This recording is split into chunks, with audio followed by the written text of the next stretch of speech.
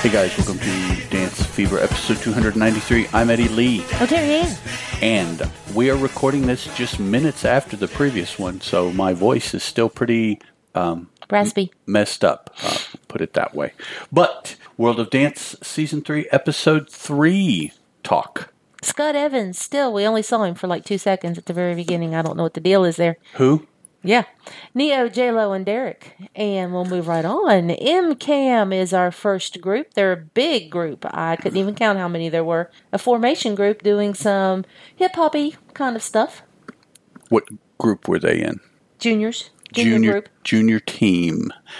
Dancing to Little John and the East Side Boys featuring Lil Scrappy's What You Gonna Do? Yeah. All that. 88, 89, 92 for a total of 89.7. Moving on to the duel. Yep. Denise and Josh are next, a contemporary group duo from Canada. He did the choreography for them. Dermot Kennedy's An Evening I Will Not Forget was the music they danced to. 90, 92, and 91 for a total of 91, which was more generous than Eddie Lee. Yeah, I thought. The choreography didn't. Okay. The choreography to me lacked a professional edge to it. And therefore it would, because it was just Josh. It looked like Josh did it. One of the plethora of, I'm going to do this and then put it on YouTube kind of dances. Then, I don't know why this season the show's doing this. They introduce somebody, but that's not who we see next. It's somebody else. No, we see their reaction to other people dancing. Yes, but they introduce them like showing us their name and everything. Right. Like they're going to be next and they're not next. So the third group out, although it's not the third group we saw their full name for, Invictus. It's a junior Latin team, and we didn't even see it all. No. And they only got an 82. They didn't make it. And then the rookies came out, and they were an upper team hip-hop. They got an 83. We didn't see it all. They didn't make it. And then we saw Main Guys from Norway. 5 dudes. But we were able to watch Main Guys' reactions to Invictus and the rookies not making it. Yes. So it was, It was street. It was cool. It was different. I liked it.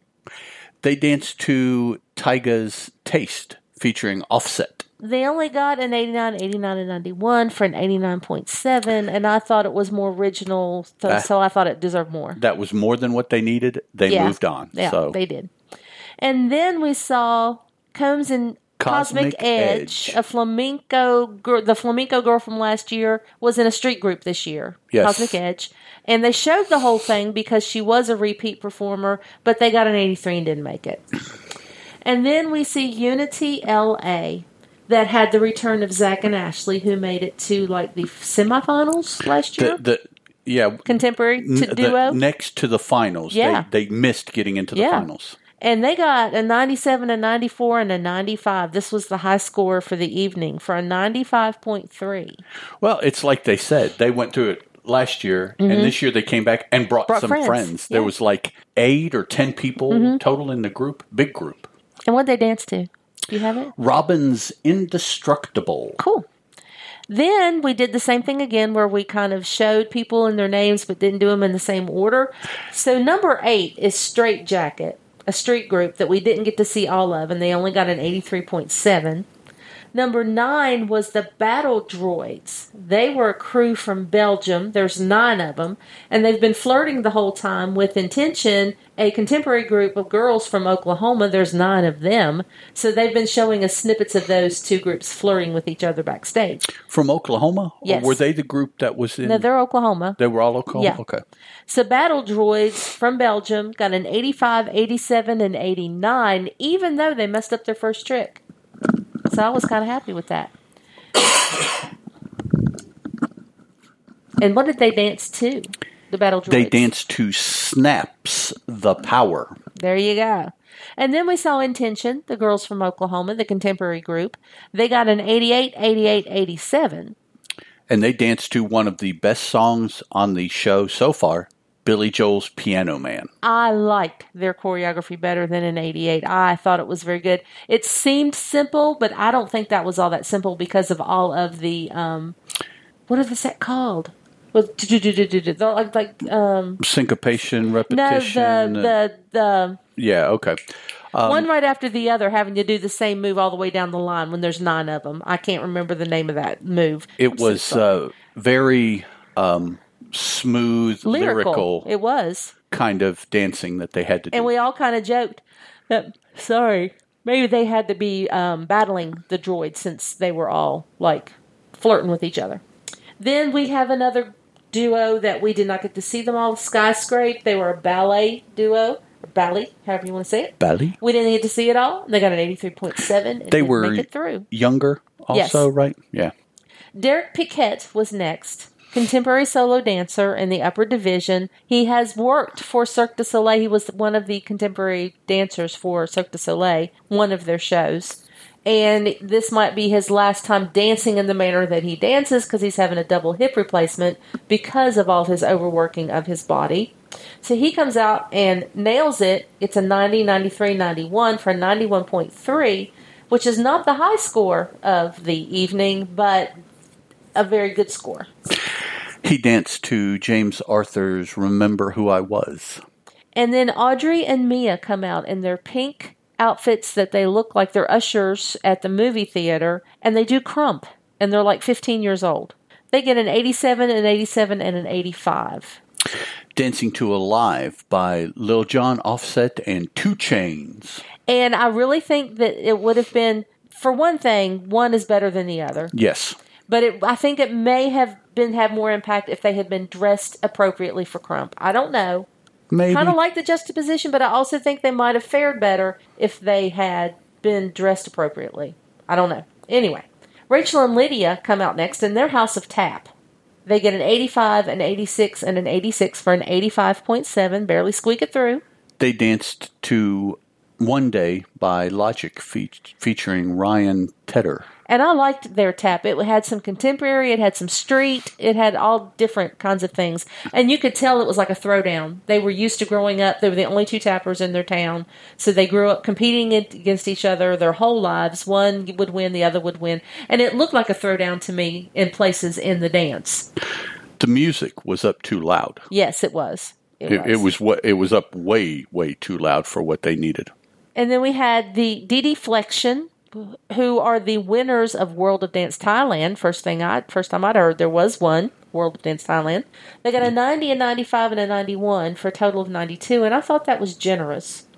I thought that they weren't quite smooth enough. It was trick to me. Yeah. There wasn't a whole lot of dancing. There was I didn't think so. A lot of tricks. They danced to Mitchell's Die Trying. And Don't Speak a Word of English. I thought that was the song. Okay. 16 is Sudi Flamenco, which we did not get to see hardly a scrap of until we watched the YouTube video, but they made it through. An older group of ladies doing flamenco with a lot of contemporary in it, I think, after watching the video. They danced to Evanescence's My Immortal. Yeah, 86.6 is what they got. Then it was The Apprentice, a contemporary group that we did not get to see that got an 83.7. And Style and Grace, a hip-hop group of women, girls, 9 of them. They got an 87, 85, 83. And I agree with Derek. I don't think they should have moved through, but that's okay. They got an 85. They just barely got through. And what did they dance to? They danced to Sierra's Goodies. And if I can make a recommendation... They need to zip all the political talk and just dance. Yes. Because they did not give us what they said. Their dancing was barely good enough to go on. If you ever watch Chopped, and they bring the dish over and they tell them this is a fricassee of whatever, and the judges look at it and say, don't call it that. This isn't a fricassee. That is not what it is. That's what this group of girls exactly did. What this group is. They said they were going to come out and do something, and they didn't. They talked a game, and the game wasn't there. Nope. This dance. Nope. So. And then Radiance was our last group out. It was 13 young ladies. Might have been the biggest group of ladies, I do believe. No, I think that the very first one, McCam was much bigger. But I appreciated the fact that they weren't all stick-thin dancers. They were just regular girls dancing. True. They got an 87, an 87, and a 90. Thank you, Derek, for a total of 88. They danced to Haley Warner's Closure. And J-Lo sparked the argument that every dance had to have a story. And Derek was like, no, it doesn't. And I noticed that Neo didn't even get into the fight. Yeah, I'm not sure how he feels. Yeah, but J-Lo was like, every dance has to have a story, something to connect with. And we're sitting there going, no, it doesn't. And Derek's like, no, it doesn't. J-Lo said several things in that conversation that as far as dance, I just don't agree with. Now, as far as what J-Lo wants, well, yeah, I mean, that may well be what she wants from the dance. And that's entirely up to her. You can't argue that. That's what she wants. But saying that it has to have or it needs to have or something like that, no, I don't agree. Saying that these people up here have to do anything with the audience, I disagree, because it's a talent show. It's not a Las Vegas performance that people are paying money to see. It doesn't matter if the audience is moved at all. What matters is these three people that are judging are moved, and they're moved to the tune of 85 points or more. That's what Greatest matters. Dancer, it mattered what the audience felt and how they were moved because they were the ones that put people through. In this show, it's the judges, and you have three of them because they have three different criteria. J-Lo wants a story, Derek wants technique, and Neo wants flash. So So there you go. That's why you have three J-Lo judges. she was saying things that as far as a talent show act, no, it doesn't have to have those things. So it does have to wow the audience because wowing the audience, hey, the only reason it has to wow the audience is because wowing the audience makes a difference to the judges.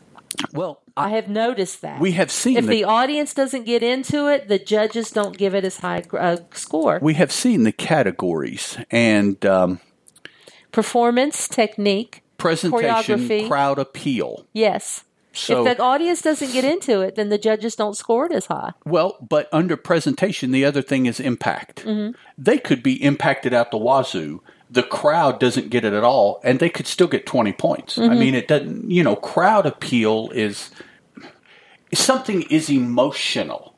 How can you say that it has crowd appeal? To me, crowd appeal is an energetic measure. Okay. Something that's emotional. The crowd isn't going to get energetic. They're going to get very quiet and circumspect. But that's another type of energy. But can you tell that? If the audience is just being quiet, can you tell it's because they're moved or because they're not moved? I think you can. Yeah, okay.